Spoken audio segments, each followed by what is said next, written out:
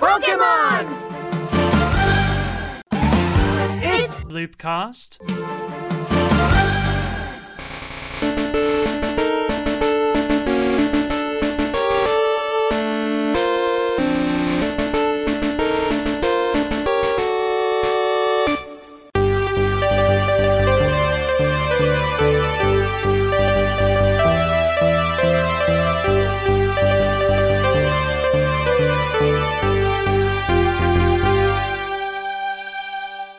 Hello, this is Bloopcast. I'm Ewan. I'm Rob. And I'm James. But the question is, why are we the Bloopcast? Yes! Yeah! Pikachu! Oh wow. Well, he just said yes in Pikachu language. Wow. Pika! Okay, Pikachu! so today we are going to be discussing the manga series based on the popular Pokemon franchise, Pokemon Adventures, or Pokemon Special in Japan, which is an ongoing manga series written by Hidenori Kusaka, and of course, as I've said, based on the Pokemon video game series. Each arc is based on a game in the series with its own cast of characters, but today we are focusing on the first couple of arcs, which mainly follows the adventures of Red, a Pokemon trainer from Pallet Town who goes on a journey to become a Pokemon master before his rival Blue, and ends up in conflict with the evil Team Rocket organization. Prepare for trouble! Make it double! To protect the world from devastation. To unite all peoples within our nation! To denounce the evils of truth and love. To extend our reach to the stars above!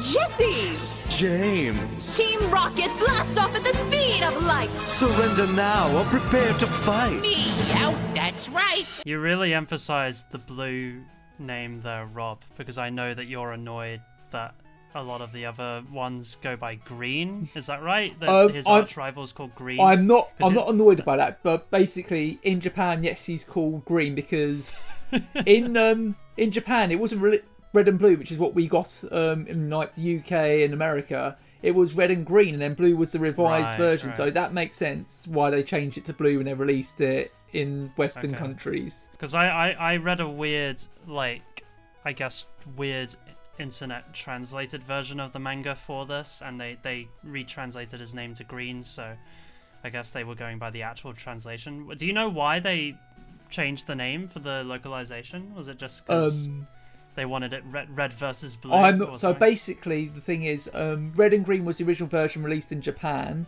and then Blue was the revised updated version of that, and that was Blue was the basis of the port to like the localized versions, so that's why we got Red and Blue.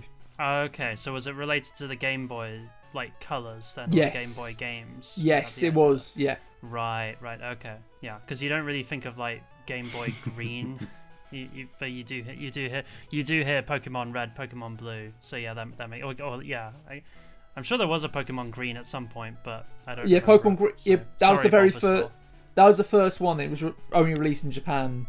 Well, there you go. It was only released in Japan, so yeah. I want to sort of talk about how we got acquainted with Pokemon, the franchise as well, but maybe how we got acquainted with the manga as well. That'd be a way to start, maybe. Yep. I can go into this because I distinctly remember Pokemon exploding. So basically, I was about 6 at the time, and my family first got digital TV, which gave us access to many more channels than normal, because back in the time it was like a rarity, so most people only had like 4 or 5 channels. I think the morning after we got it set up, my dad flicked through the channels finding something for me to watch. We ended up on the channel Sky One, which was at the time showing the 90s radical Flash Gordon cartoon where he was a radical hoverboarding teenager. Hell yeah. Yeah. But that was followed by this program which was unlike anything I think I'd ever seen before. It had this distinctive art style, which of course is like the anime art style, which I'm very familiar with now, but it's like the first time I was seeing something with that distinctive look. And there were all these cute creatures, and like up there was a boy who had like a baseball cap, and he threw a ball at a crab, and then they were in a lighthouse and there's a big weird dragon monster, and I was like, I don't fully comprehend this, but I like this. I want to see more of this. And so I watched it every morning, and over time it began to pick up more as I watched more episodes, and I realised, oh, it's called Pokemon. And think because that, like I said earlier, at the time, very few people had access to satellite/digital TV. So I think I knew about the show before a lot of my school friends did, because they only had like the channels like BBC, Channel 4, ITV, etc., etc. And then suddenly ITV started showing it on like Saturday mornings, and they had like little segments in between of Anton Deck dressed as Ash Ketchum and Gary Oak. I'll defend myself with the ultimate girly Pokemon. I choose Brian. Brian! Yeah, then Pokemon wild. was like everywhere at this point. Like there was merchandise going all over the place. I remember driving past a local Blockbuster, RIP, and there's like a poster showing like Pokemon Red on the Game Boy. And like as another relic, I remember going to Woolworths with my dad after school one day to buy some plastic figures of Pikachu and Raichu, which came with a transparent Pokeball. And I saw the trailer for the first movie in the cinema before seeing Toy Story 2 in the cinema, which is just a little time capsule there. And I remember it got so big that my primary school banned everything Pokemon, like not just the trading cards, like anything Pokemon was not allowed in school. So like, imagine if you like try taking in a Pokemon lunchbox, it'd be confiscated. Sorry kids, you can't have lunch. Yeah, why do you think that was? Was there like a satanic panic about Pokemon? Were people thinking they were demons or something? Because the 90s were weird for that.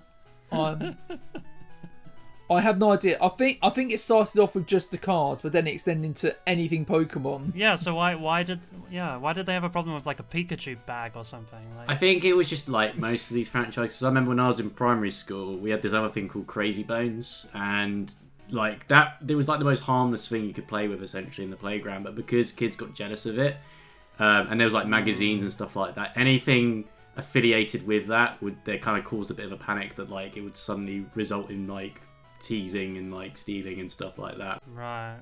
Yeah, I remember that with Yu-Gi-Oh! And as someone working in school at the moment, we've had problems with that with football cards, like match attacks or something. We've had to outright ban match attacks. It's like it's an over like caution basically from teachers. Yeah, I remember as a kid like Beyblades got banned, but yeah, that's the only thing I can think of that's comparable. Yeah, but as for the games themselves, I didn't end up playing the games until the third generation, which was Ruby and Sapphire. I played bits of Ruby as my sister had a copy, but because the games only had one save on the cartridge, I couldn't like progress. I could only play up to like a certain point, but not save it. So the main one I played at the time was Pokemon Colosseum on the GameCube and Leaf Green on the Game Boy Advance, which is the remake of the original game. I wasn't very good at Pokemon, but I still had fun playing it. Like, I just focused on my main Pokemon and just neglected all the other ones, so they were all really underleveled. But I lost interest in Pokemon when I was about, I think, 12, as my younger siblings started watching like the anime every morning, and I think I picked up on how formulaic it was getting, and like how every episode was practically the same thing, and I just got bored of it. And then I think when I was 15, I watched some early episodes of the anime, and I think the nostalgia was like, okay, I'll get this. And like, since then, I've mainly just dipped in and out of Pokemon, but I did see Detective Pikachu in the cinema, and I did really enjoy playing the latest game, Sword and Shield, when that came out. And at the time of recording this, there is a new game coming out tomorrow, which I've pre-ordered, and I'm excited to play it. Last year, I discovered the manga. I think I knew the manga existed, and I'd seen a video by a YouTuber called Mother's Basement talking about it, and they made it sound really cool. Then last year, after, I think this was like the tail end of like the lockdowns and everything was just opening up, I went to the cinema. Before the film, I visited my local Waterstones, and while I was browsing the manga section to see if there was anything that caught my eye, I saw they had the first 3 volumes of the Pokemon manga, so I bought them, and next I started reading them. I instantly was gripped, and I loved the way the manga told like the familiar Pokemon story. And then I was like, we need to do a Bloopcast on this. So this is an episode that's been a long time coming. So the manga is what switched me from being a kind of a casual Pokemon fan to being someone who absolutely adores Pokemon. And I've even started cosplaying as Ash, and last month, me, Ewan and James all cosplayed as the trio from the anime. So I was Ash, Ewan was Misty, and James was Brock, complete with his trusty drying pan. Hey, I know. I'll use my trusty frying pan as a drying pan. Yeah, I use my frying pan as a drying pan. Yeah. Ewan, do you want to discuss how you discovered Pokemon? I saw an episode of Pokemon the anime series, I think maybe once on Saturday morning, and I remember it, and I was like, oh, that's cute. And then I must have seen a few more episodes because I got the gist of it. You know, with Team Rocket, they would blast them off into space. The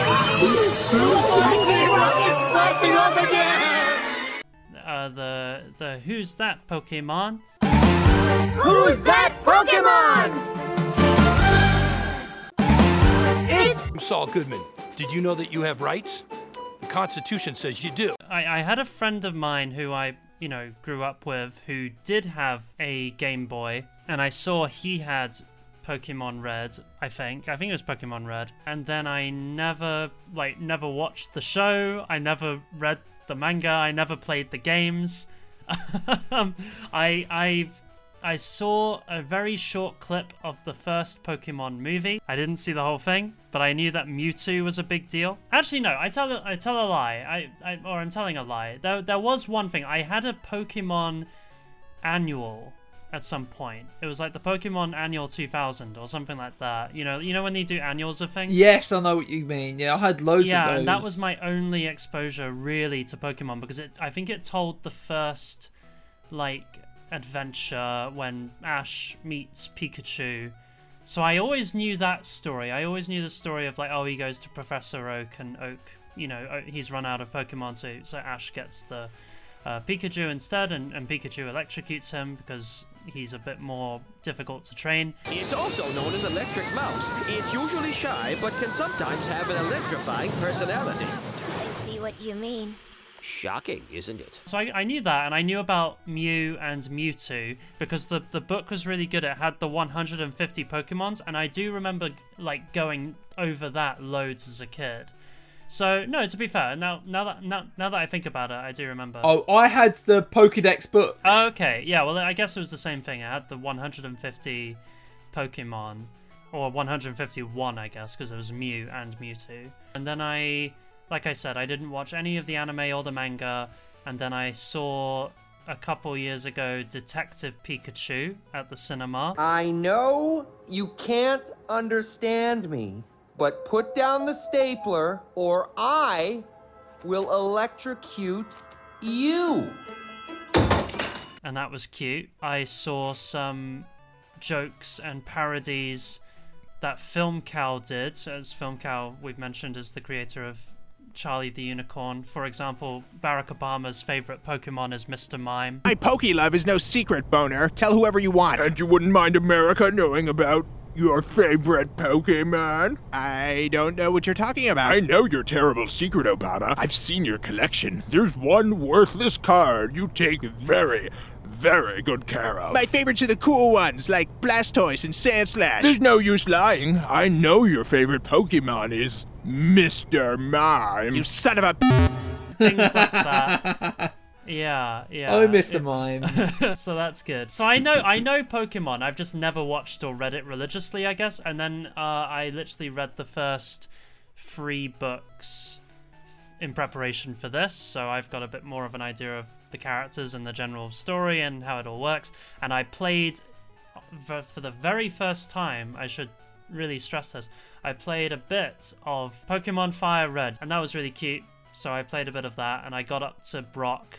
I beat him in 2 hits, 1 hit for each Pokemon. And you got the Boulder Badge. And I got the Boulder Badge. And now I know from the manga that the Boulder Badge is important for getting to later tournaments, and it has weird magic value of its own right. But anyway, that's me. That's my Pokemon adventure. James. I'm the only one that hasn't watched Detective Pikachu, by the way. I just realised I need to go watch that at some point. It's a cute. It does look good. Yeah. The Mr. Mime scene is the highlight of that, actually. That's really funny. That was really funny. It would be a terrible clip to play for this podcast, sadly, because Mr. Mime doesn't talk, but oh well. So, I want to say that when I discovered Pokemon, coincidentally, my social life probably ended as well, actually. It's funny. Always the way. Yeah, so I want to say it was the anime that I discovered first. I want to say, and do correct me wrong if I'm wrong on this, that it was on CITV. Yes, it was. Yeah. And I think much like reboots, they didn't show the whole thing. Yes, exactly. And it was the same with Digimon as well. So both Digimon and Pokemon were showing on that. And I got really into those because I think I've always loved kind of animals and stuff like that. I mean, when I was growing up, we had a cat. And, my nan also had a dog.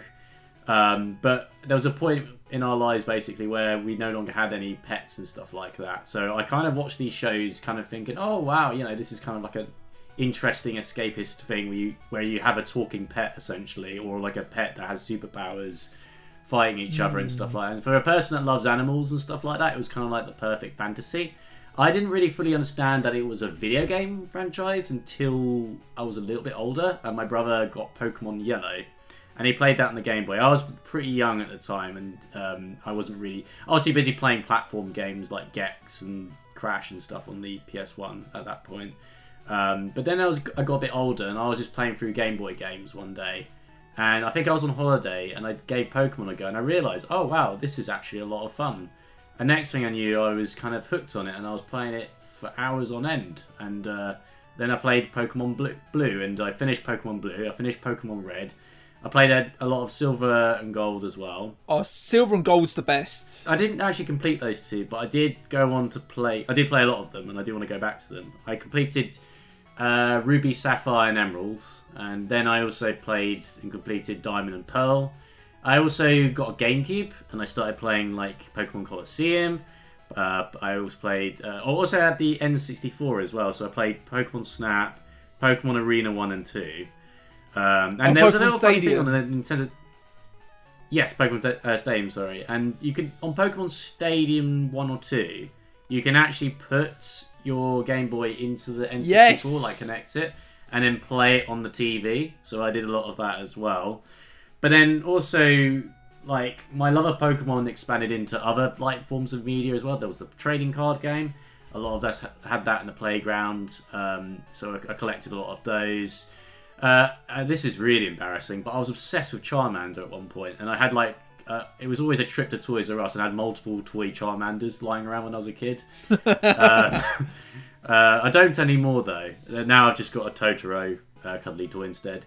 But yeah, and then the manga wasn't something I discovered until Rob suggested to me. I mean, I love the anime. I watched the anime quite a lot. I love the anime films as well. I had them all on VHS. I was obsessed with Mewtwo Strikes Back. I watched that in cinema as well. And that was just amazing, But the manga, it was great. I gave it a read this recently after Rob suggested it, and I really enjoyed it. I do have a slight preference to the anime, which I'll get into a bit later on. But ultimately, yeah, and as Rob said, I have recently done a Pokemon cosplay as well. If it wasn't for Pokemon, because I think at one point Pokemon was like the only RPG game I was playing when I was younger.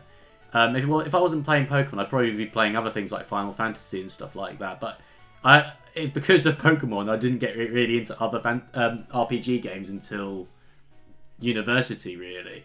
Because I was too busy playing Pokemon all the time. That was just sucking up all my time. I was just like, right, this is my role playing. Sorry, but yeah, that's my story really. It's not exciting, but yeah. To be fair, I actually also do have a Charmander toy somewhere. Oh, okay. It's really weird. Like I obviously, because as Rob said, there was a period when Pokemon was everywhere. Oh yes. We all knew about it, and here's one point. Yeah, so I definitely had toys of it and stuff. If you don't remember what it was like, I recommend watch the South Park episode Chin Pokemon. That perfectly encapsulates what it was like at the peak of its popularity when it exploded everywhere. Hey kids, do you love Chimpokemon? Yes. Well now you can buy your very own. I've got to buy Chimpokemon. I've got to buy it. I've got to buy it. Now you can collect them all. Furry Cat, Donkey Trunk, Penguin, Shoe, Lamtor. Collect them all and you can become Royal Crown Chimpoko Master. Royal Crown Chimpoko Master, holy sh**. That would require me to watch South Park, which is... Oh yeah, you and sort of South Park fan. Besides that... No. It's interesting. So my understanding of the manga is that they kind of came about, they're adaptations of the original video games, right? That's right. Yes, that's correct. But then there's also details, like I was reading how, for instance, so Mewtwo is the villain of or kind of one of the last battles you have in the game.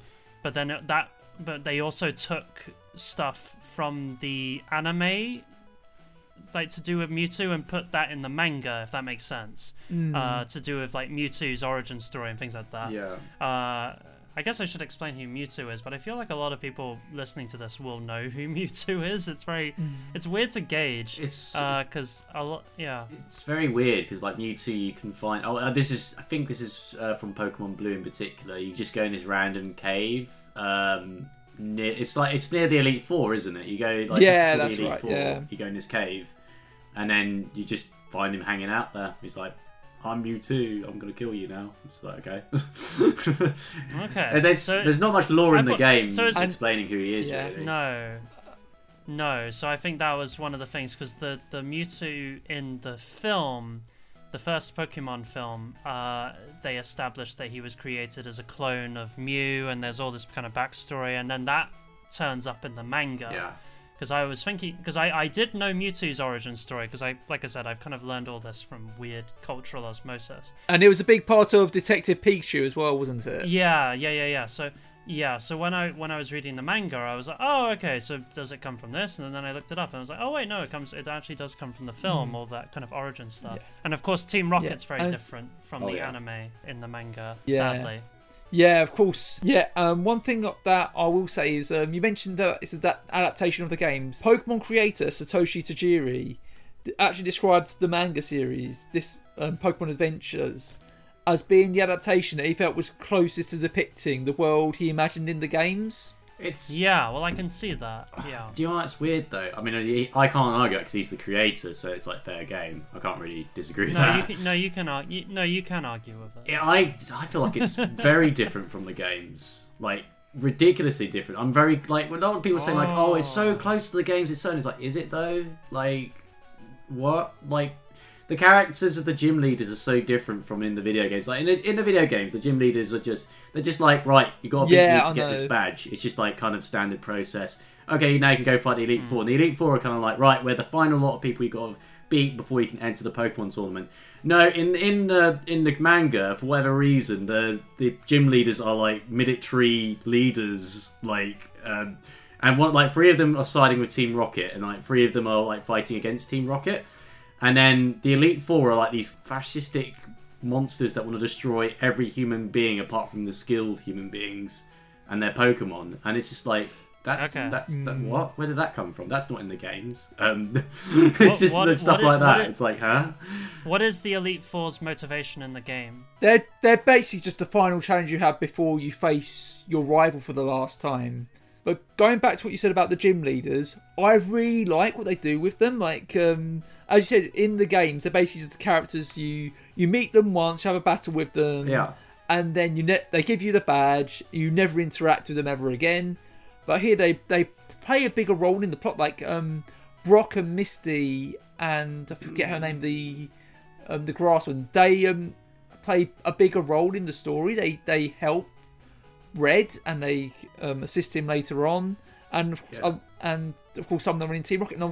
And I particularly, my favourite was Blaine, which I'll probably get into later. But I want to kind of talk about the start of the angle, like the first couple of chapters, like, because I feel they're really solid and do a fantastic job at bringing you into the world and the story. Like, we learn what Pokemon are and how people battle and obtain them. And Red at the start is kind of like a big fish in a small pond. He's never faced a real challenge, so he's a bit overconfident, but his heart's in the right place, and he genuinely cares for his Pokemon. It's only when he tries to take on a mysterious Pokemon and loses that he realises he has a lot to learn. So, and at this time we were introduced to his main rival Blue, who's a much more skilled but is somewhat colder in comparison. So then Red decides, I need to get better, let's visit Professor Oak. And then he ends up accidentally setting loose all of Professor Oak's Pokemon, ends up having to track them down. And then we meet Bulbasaur, and Red quickly forms a bond with him. And we get to see his natural skill for battling with Pokemon, as he's able to guess that Bulbasaur would have a Solar Beam attack because he's got a bulb on his back. Just quickly regarding Red, actually, which is kind of another divergence from the games. He is kind of like Goku in this, and not just in terms of his personality. I mean, personality-wise, I think he's a little bit like Goku, and that's cool and all that. But one of the similarities that he has with Goku is that he just seems to win most of the fights he does, and doesn't seem to struggle too much. And I feel like with the Pokemon anime, Ash is kind of shown multiple times struggling to defeat Pokemon gym leaders, having to go back and train a bit further, and really struggling and stuff like that. Whereas I feel like with Red, it all comes a bit too easily for him, and it's just like by the end of the manga, he's basically like a god, and it's like, okay.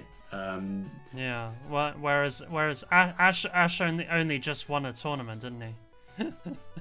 It's taken him 20 years, but he did it. That happened recently, yeah.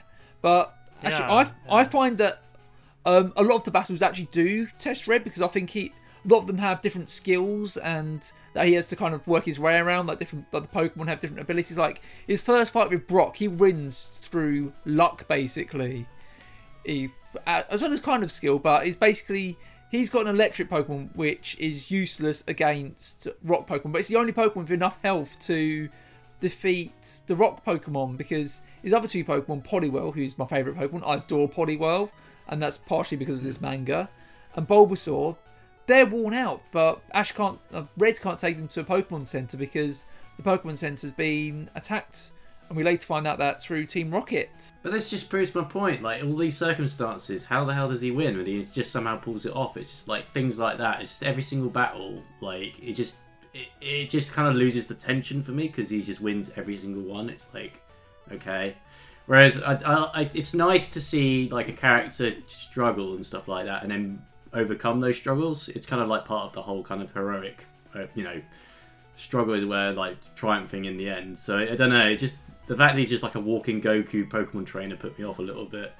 And also going back to the Poliwhirl, that's another diversion from the game as well. Like essentially his first Pokemon is a Poliwhirl, which is just like that doesn't happen in the games either.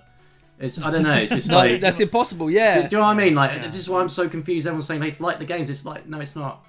I get I'm being nitpicky, but it's just it frustrates me. He started off with a cheat code. Yeah.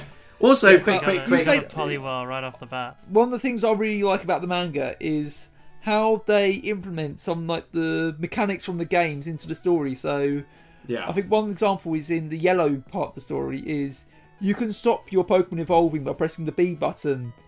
And in the manga they explain this by saying you have the Pokédex, press this button here and it will send out a signal that stops the evolution. But one of my favourites is how they use the badges. In the games they allow you to use Pokemon of a higher level, which is done because with the Game Boy games you can trade between the games, and you can easily trade for like a big high level Pokemon, but they implemented the badge system so you didn't get a super high level Pokemon and cheese your way through the game. But they actually use that as a story beat. There's like the badges actually give you greater control over more powerful Pokemon, and they also can come together to create this absolute monstrosity which merges all three of the legendary bird Pokemon together. I've got to say it.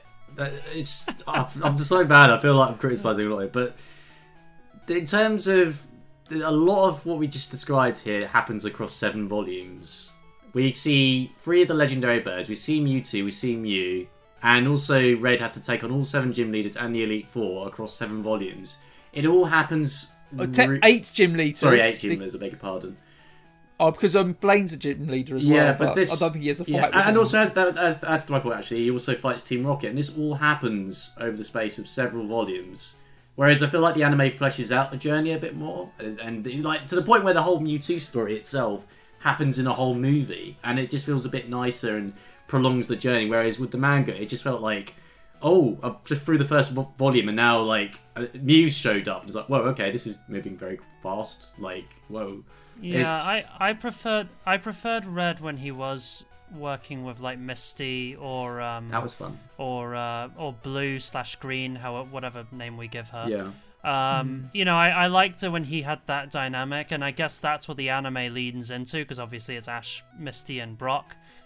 a lot of the time, not all the time, but early on it's that. Yes. Yeah, and I just wonder if that's the issue for Red, because he's kind of on his own the whole time, and or a lot of the time, and he's just kind of like, yeah, like I pressed X to win kind of thing, and there's not much else to it. It's just like, oh, I thought of this clever scheme that'll win somehow, and I was thinking, if this was the game, you'd be dead by now, dude. Also, this is very unfair. Brock doesn't even have a personality in this. He just doesn't do anything. Like, no, he doesn't show up at all. Really. No, like Misty's always kind of mentioning him, like he's the good guy and he's helping us, but he doesn't say anything. He's just kind of there in the corner quietly, just like no mention of a drawing pan.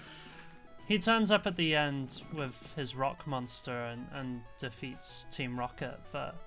Yeah, it's very like, that's what I mean. There's all these kind of fun characters, and then we don't really see a lot of them that much. No. It's more of like, we just kind of run into them now. I'm not. I think I will be fair to the writers and the artists, because first of all, the art's great, and they have to like basically condense a whole plot across several volumes. It's impossible to do. Whereas I think the anime had a bit more leeway to do that. So I think they just needed a bit more space to tell this big story. I can tell it's quite an ambitious story they wanted to tell, and it's just, because it's all crammed together in these several volumes, it doesn't really read as well for me.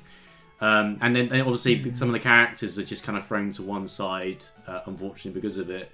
So I do think that they were obviously, they did want to essentially adapt the first games, and you can totally see that, because as we said, like you when you play the game, you're running around on your own, and that's what Red does. So I understand that was kind of the idea that they were going for, but it is strange. It is a strange kind of storytelling, because obviously it's very like, as Rob mentioned earlier about the anime, like it is quite formulaic. You do just kind of, here's the Squirtle episode. Here's the I don't know. This is pushing my knowledge of Pokemon. That's all right. Here's the Ghastly episode. That's a Pokemon, right? Yeah, there we go. I know Pokemons.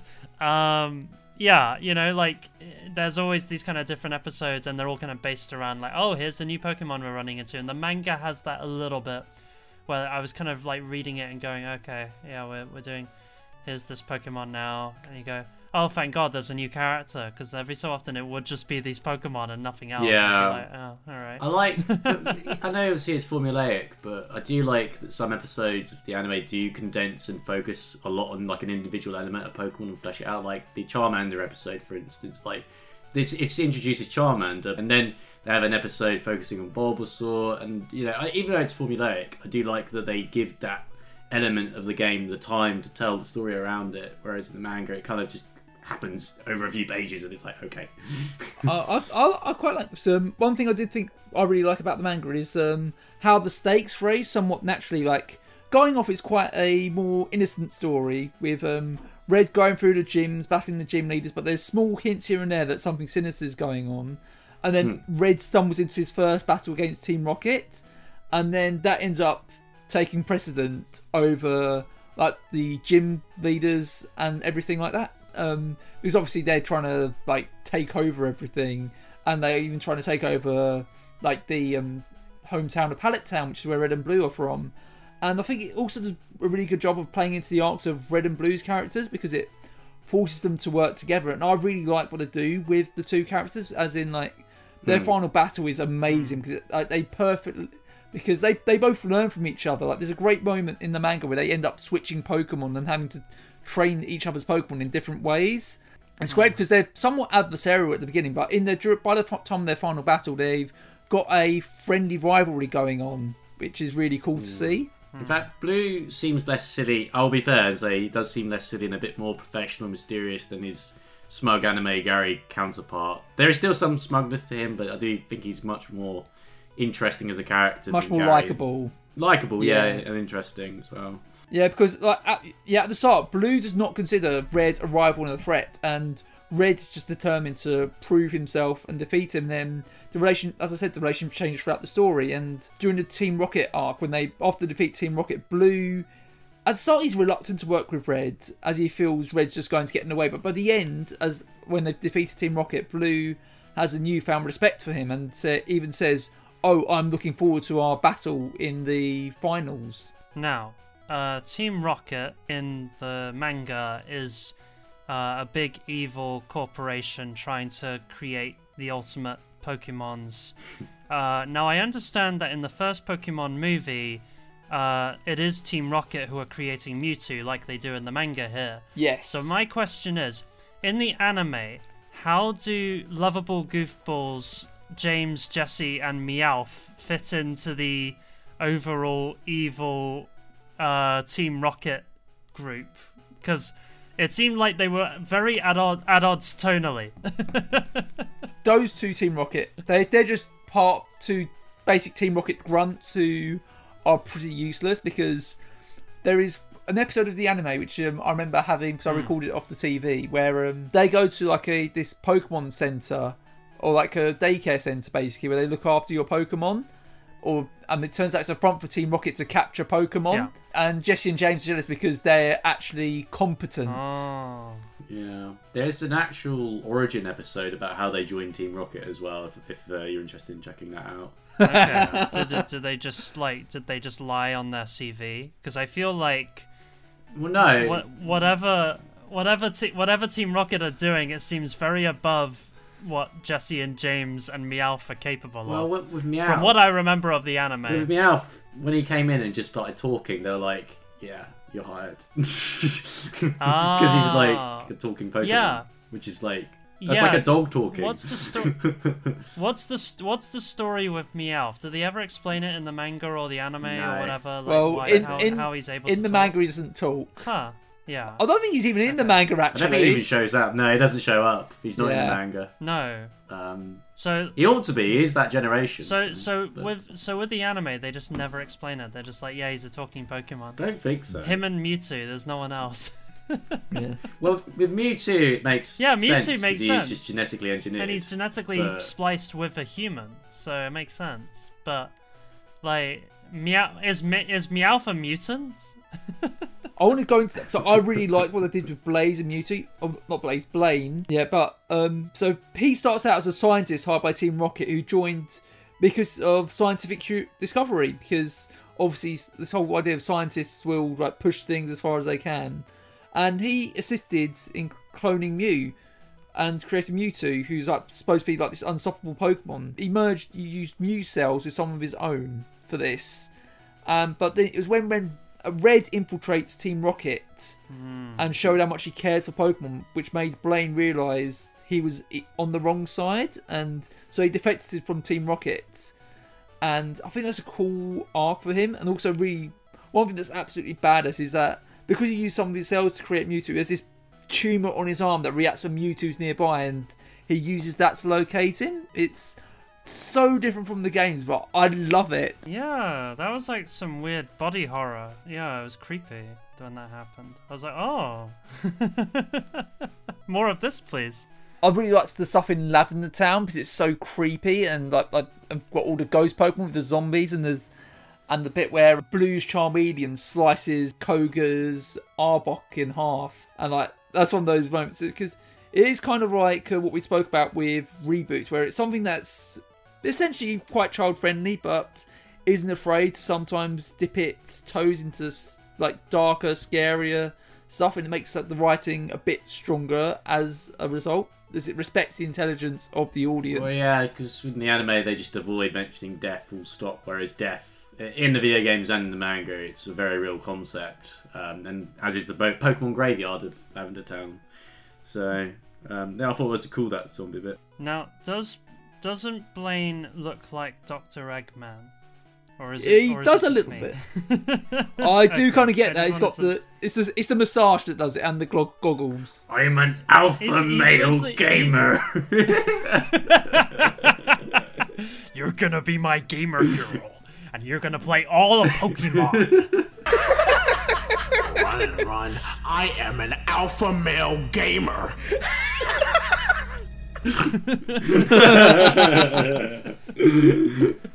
Oh, I love it. We're referencing a very specific internet joke about where Elise from Sonic 2006 is conscripted by Dr. Eggman to play Fortnite. I miss my wife, of Red. various games. I miss my wife very much. I'll be back. I miss my wife, Tails. I miss her a lot. I'll be back. I really like some of the ways they use Pokemon. Like, they use them in some really, really cool and inventive ways. Like, in the games, you need to use your imagination when it comes to the Pokemon battles, but in the manga, we really see the battles come to life and the trainers play a bigger role in simply giving orders to the Pokemon. Like, where they are standing in tandem to the Pokemon and things like that really plays a part in the battle.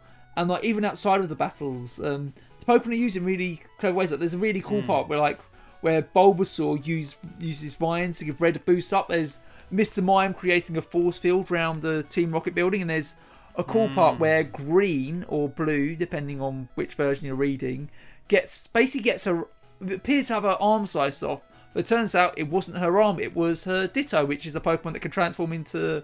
Or in the game, it can transform into any Pokemon. In the manga, it can transform into anything. Yeah, I really liked the whenever they came across like a psychic Pokemon, it always put them into some kind of like weird dream world, which I thought was really neat. Yeah. I don't know if that happens in the game, but it was cool in the manga when it happened. I liked that. I liked the training element in the manga. Like it was interesting seeing the difference between Red and Blue/Green's training styles, because I liked that Red was a bit more laid back, and then when they swapped Pokemon at one point, Red-Green like suddenly had all of like Red's Pokemon like frog marching, and he had like he had them all like jogging, and all these kind of exercise regime. And then Red is just like, yeah, we'll just go like fishing or something. I don't know. Like he was just so much more laid back. Red kind of reminds me of like a Huckleberry Finn kind of character. He kind of wanders around, and he's just kind of this random kid who's just kind of hanging out and doing whatever he wants. And I guess Yellow's kind of doing that as well because of that big hat. But yeah. So this is where I kind of have a bit of criticism, because I've been singing the praises of this manga, but the Yellow arc has its moments, but I feel it's a bit of a step down. It's got some cool ideas, but it mostly, to me, feels like an extended epilogue to the first. It feels a bit more unfocused because it's not really following the plot of the games, which I think is because it's based on Pokemon Yellow, which is basically Pokemon Red and Blue, but you've got Pikachu following you around. So I think they felt we can't really do that again, so let's try and tell a new story. But I did like seeing Blue coming back as a badass, but Yellows, I didn't find them as great spectaculars. I thought they were much weaker than Red, and I just spent the manga waiting for Red to come back because I really like Red. And when he did come, when he did come back, I was excited because I got to see him fight Bruno of the Elite Four. That was a really cool fight. And then when he did come back, I was just like, I want to spend more time with Red. I don't want to be spending time with all these characters. And it felt like the story was trying to do a bit too much. Like it felt like it was trying to both tie up like lingering plot threads from the Red and Blue story, and also set up Gold and Silver, which is the next story. But it feels like it went on for a bit longer than it needed to. And of course, there's a depiction of the Elite Four, which just was. It doesn't sit right with me how they were depicted. It feels weird and really forced. Well, they're all like. Where they're like fascists. Yeah, it's just murder the world. They're like another Team Rocket that's somehow even worse than Team Rocket. It's like that. What? Oh yeah, because later on Team Rocket do work with like Blue, Green, and Yellow and Blaine to take on the Elite Four and find Red. It's annoying because the Mewtwo stuff with Blaine involved in that story was really interesting, and I liked the final volume and all the battles that happen in it, but the build up, like it's volume 4, 5, and 6. I just really those were a chore to get through. I felt like. Yeah, we mentioned Goku earlier, and it definitely. So weirdly enough, people don't actually know this, but I actually really do like Dragon Ball and Dragon Ball Z. I know a lot more about it than I let on, which is quite funny. But I really like Dragon Ball Z, and I really like the Saiyan saga. It's called, or the Saiyan arc. Yes. And that whole story is amazing. Like and it feels like everything's been building up to it. It has the ridiculously long half hour between Goku and Frieza, where like they say we have half an hour until the planet explodes, and then there's like 12 more episodes that are all like 20 minutes long. So it's very silly. Yes. But it's great. It's this big climactic battle, and then it feels like everything has ended. We finished the story. You know, it has a kind of there's a bit of a cliffhanger at the end, but ultimately it's like no, everything's kind of been wrapped up. It's all done. And now there's the Android Saga, and you know how, like, literally all of the characters in the Saiyan Saga were pushed to their ultimate limit, and they completed some ancient prophecy and all of that stuff. Oh, well, there's even more powerful villains to fight now, and our main characters just have to become even more powerful. Yeah. And that's what the Yellow Saga felt like to me, because I was like... Yeah, I do feel that, yeah. We've built up the story, we built up the story with Team Rocket and Mewtwo and Mew, and it's like all of these, you know, it feels like, oh, we got this big story being told in red, blue, green, and then it's like, oh, we did everything and we wrapped everything up. Okay, let's keep going. Yeah, it just uses tension. All right. I do have some points about this, but so one thing I did like about that arc is it kind of goes in some. It's got some subtle environmental themes. Well, maybe not subtle's the right word, but they're kind of nuanced. Yeah. It's not like over the top and on the nose as some other franchises, political themes, but I do like the how this manga is generational. Like the anime, it's always there. She's always going to be 10 years old, but the manga switches out protagonists for each game with like the older characters come back occasionally. Like Gold and Silver is a completely new story of new characters, although the old ones do come back here and there, and they pass the torch to the new characters. And I think that makes it such easy reading, is you can dip in and out of the different arcs. And also, whenever like Nintendo does a remake, like they did with Fire Red and Leaf Green, the manga brings back the protagonists from those arcs for new stories, and has those characters take centre stage, which is really cool to see. I've got up to like the Emerald arc. I've only read up to Yellow, but I'm excited to read more. I might end up reading a bit more myself, actually, because I have to say the manga did get me back, because I haven't played Pokemon for a very long time. It has made me want to go back and replay the games again as well, and also maybe check out the anime once again. Mickey Mouse is actually mentioned in the manga. Oh yes, he is. This gives rise to a lot of questions. And you say Red says Pikachu ain't Mickey Mouse, or Misty asks about it. So, I mean, I don't know what is Disney a thing in the Pokemon world now? I guess it possibly is. Apparently, it is.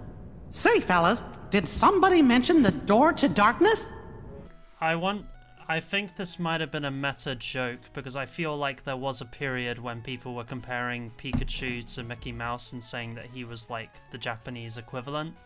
I'm just, because he's a little rat, and it's kind of like America's mouse, I guess. I don't know. I vaguely remember comparisons being made between these two cartoon rodents, essentially. In the 80s and 90s as well, America especially was having a big freak out about Japan becoming more of an economic superpower. So you had a lot of anti-Japanese propaganda during that period, very weirdly enough, but that's a whole other thing.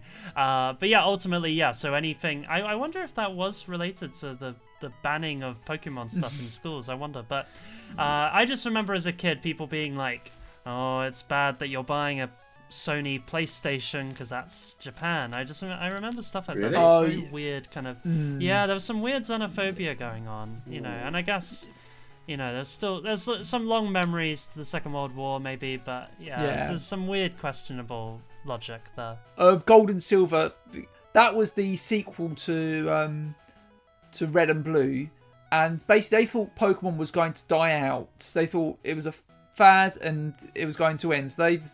So Gold and Silver were intended to be the final Pokemon games ever made. So they went all out. So basically, you're in a whole new area called Johto, and then you go to when you've beaten all the gyms in Johto, you go back to Kanto and fight all the gym leaders there. And I think Blue is the gym leader in Viridian City instead of Giovanni. And then after you've beaten all the gym leaders, you climb this mountain. And then you do battle with Red, your character from the first game. Which I think is where probably the generational aspect of the manga comes from. And then also, I think the next games were Ruby and Sapphire, because Pokemon has not got away. It's still going. But I think I saw in a Did You Know Gaming video the other month that Ruby and Sapphire, which is supposed to be complete reboots with like 100% new Pokemon, which is why like the older Pokemon from older games don't show up until near the end of the game, because it's quite a last minute decision to like have it continue on, kind of. Do you know what's interesting about the manga is the depiction of Pokemon? Like, it's interesting because in the video games, Pokemon don't say their names. They don't go around going Bulbasaur or whatever. They just go or whatever, like just making a weird animal noise. And in the manga, a lot of the Pokemon actually do act like proper animals and stuff like that. I think at one point, it's really cute. Yeah, Bulbasaur actually purrs in it, which I thought was really cute. Yeah, I need to talk about how cute Bulbasaur looks inside the Pokeball, because that's one thing I like about the manga is how it's not something you see in the anime, but in the manga, when they're inside the Pokeball, you can see the Pokemon just chilling inside the ball. And it's really cute. Bulbasaur looks so cute inside the little Pokeball. Yeah, some Pokemon do say their names. So Pikachu still does. It's interesting because the anime was the one that was what sort of started off the whole thing with Pokemon saying their names repeatedly. But yeah, I just thought that was an interesting take on how Pokemon are depicted. Really, they're just like how normal animals act. One thing I will say is Bulbasaur does get his Solar Beam ridiculously quickly. Like, as soon as Red gets him, he gets Solar Beam. And it's quite funny. Yeah, because Red's like, oh, he's got a bulb on his back. He must have a Solar Beam. And Professor Oak's like, how did you know he had that? He's like, I don't know, I just guessed. Yeah, Red actually has knowledge of solar power and science, which, impresses Professor Oak. And it's a neat juxtaposition to Ash's dim and dense nature. Like, if he had Fallout stats, I'm pretty sure his science is well above 70 points, and he could just do a pass a speech check, but So what shall it be? Do you join the Unity, or do you die here? Join. Die! Join. Die! Pika! Pikachu! Very demanding for one in your tenuous position. But I can respect your needs. Yeah, but I do. While you're saying like Red's like this kind of like a Gary Stu, where he's like always like winning battles. I do get that, but I also do think he's a bit more nuanced than that, because like I said at the start, he's like a big fish in a small pond. He's a bit arrogant. Like, his heart's in the right place, but he overestimates himself. He thinks, oh, I'm the best of the best, and then he loses to Mew because he doesn't know when to stop, and that's when he kind of sets on a journey of, okay, I actually need to work on myself and become a better trainer. Yeah, like I say, that's why I kind of go with the comparison to Goku, because he's still a naive individual that, is still growing up in the world, as it were. But I just think that the way the struggles are portrayed in the anime are just a bit better and a bit more... I don't know, it made me like the characters a bit more, I think. I like the Pokédex in the manga because... Oh, yes. It has screens from the game. Yeah, that's what I loved about it. They actually do pay direct homage to the video games. They're using the sprites from the games, and also I like that there's like panels that explore the lore as well. I know they do that in the anime as well, but I thought it's kind of nice that there's some world building going on throughout the manga. I quite liked the use of the Pokédex there. In fact, later we're introduced to the Pokemon Fan Club, which actually challenges. Oh yes, with Mr. Pringle. Yeah. Mr. Pringle was in charge of the Pokemon Club, the Pokemon Fan Club. Oh, that's a really funny bit, because Red's talking about how he's done all these great battles, and then the head of the Pokemon Fan Club is like, what? You battle with your Pokemon? But we just love our Pokemon and want them to stay cute and adorable forever. Yeah. And then Red ends up... What's wrong with that? Like... Yeah, and then Red's he rescues one of his Pokemon, and it's ended up evolving, and he's like, "Oh, what's happened to it?" Yeah, I know that it's a cheap joke on Pokemon, but it is literally about like animal abuse and forcing animals to fight. Yeah, Like the closest comparison is like cockfighting.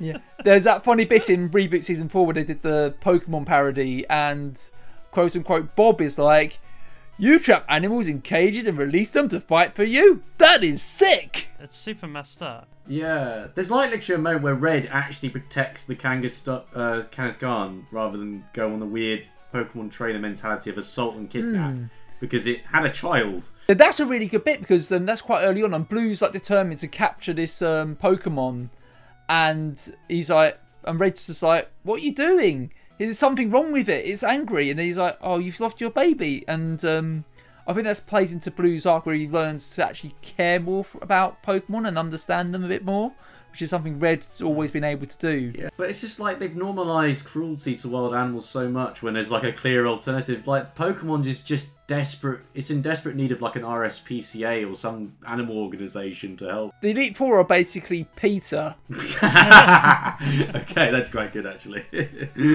Yeah. Yeah, the one thing I did like, going back to the kind of the training methods and how the big story is really about Red building a relationship with his Pokemon and actually like treating them, you know, like if you treat a Pokemon nice, they treat you nice in return, and if you're bad, then Pokemon will be bad kind of idea.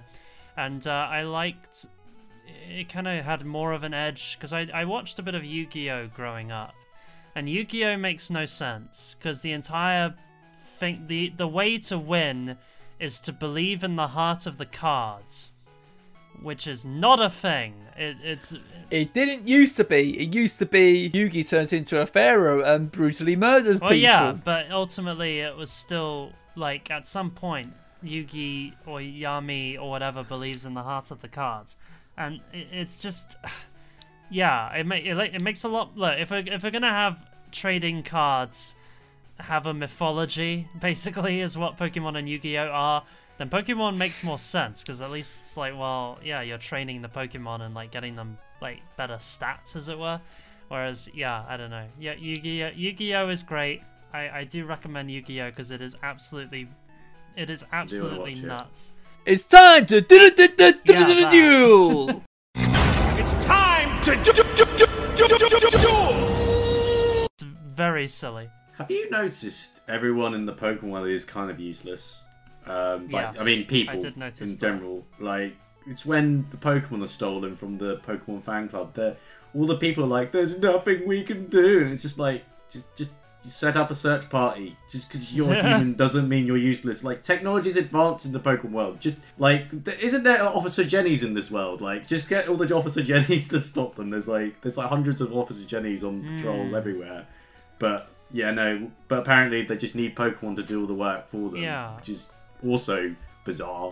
That was another interesting thing, was that we didn't really get a sense. Maybe there's more of this in the later manga, but in the early manga, you don't really get a sense that people in the Pokemon world know how to deal with Pokemon. I always got the sense that in Pokemon, like, it's kind of like the Detective Pikachu world, where Pokemon are like, yeah, a fact of life within the Pokemon world, and they've kind of become integrated into our kind of society. Whereas, like, yeah, in the manga, they genuinely, like, when they're chasing after Pikachu for the first time, for instance, like, nobody seems to have a plan for how to get rid of a Pikachu.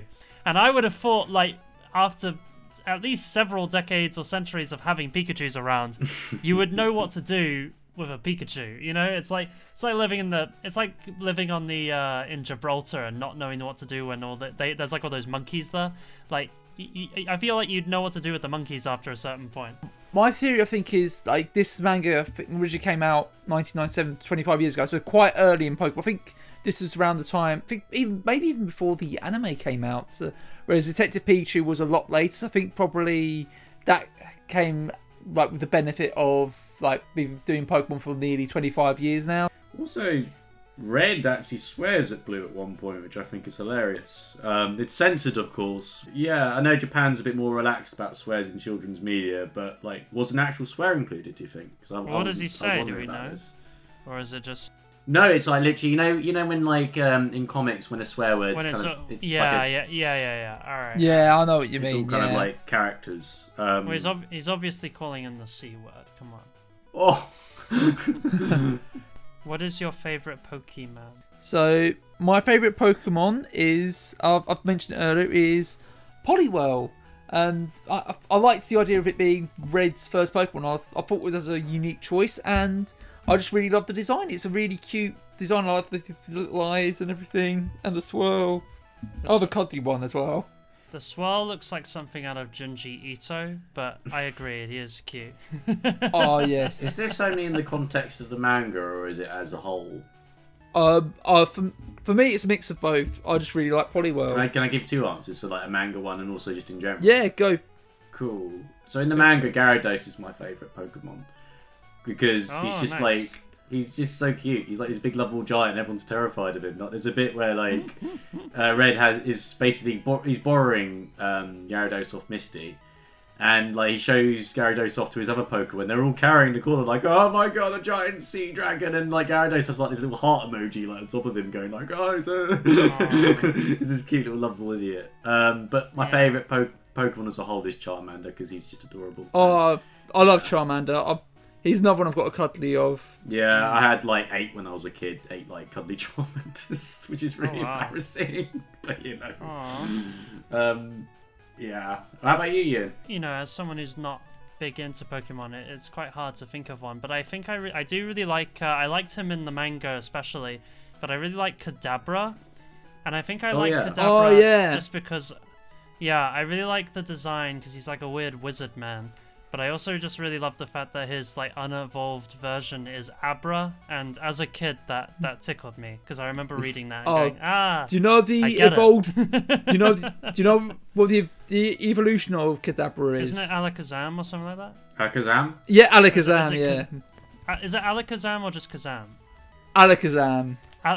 Alakazam. Okay, yeah. No, I remember that. Yeah, it's cool. But yeah, no, I like Kadabra. Okay, so James, next time. So how are we rounding off Bloobcast for 2022? Prepare for battle.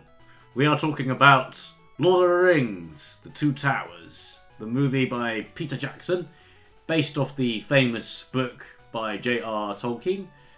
We've already previously discussed The Fellowship of the Ring, so we're now continuing on from that.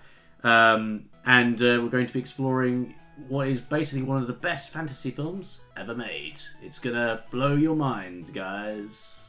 Also features one of the greatest love triangles in cinema between Frodo, Sam, and Gollum. And it also had a really cool PS2 game, which I'm excited to talk about as well. I was really bad at it. Yeah. So's Elijah Wood. Yeah, until then, the Bloobcast bids you farewell. Yeah, take care, everyone. Bye. Bye. Thank you for listening to Bloobcast. We've been Rob, James, and Ewan. You can find all of our episodes on bloobcast.com. We're also available on SoundCloud, Spotify, and Apple Podcasts. We also have a YouTube channel where we produce shorter episodes called Blooblets, where we discuss the latest news in popular culture.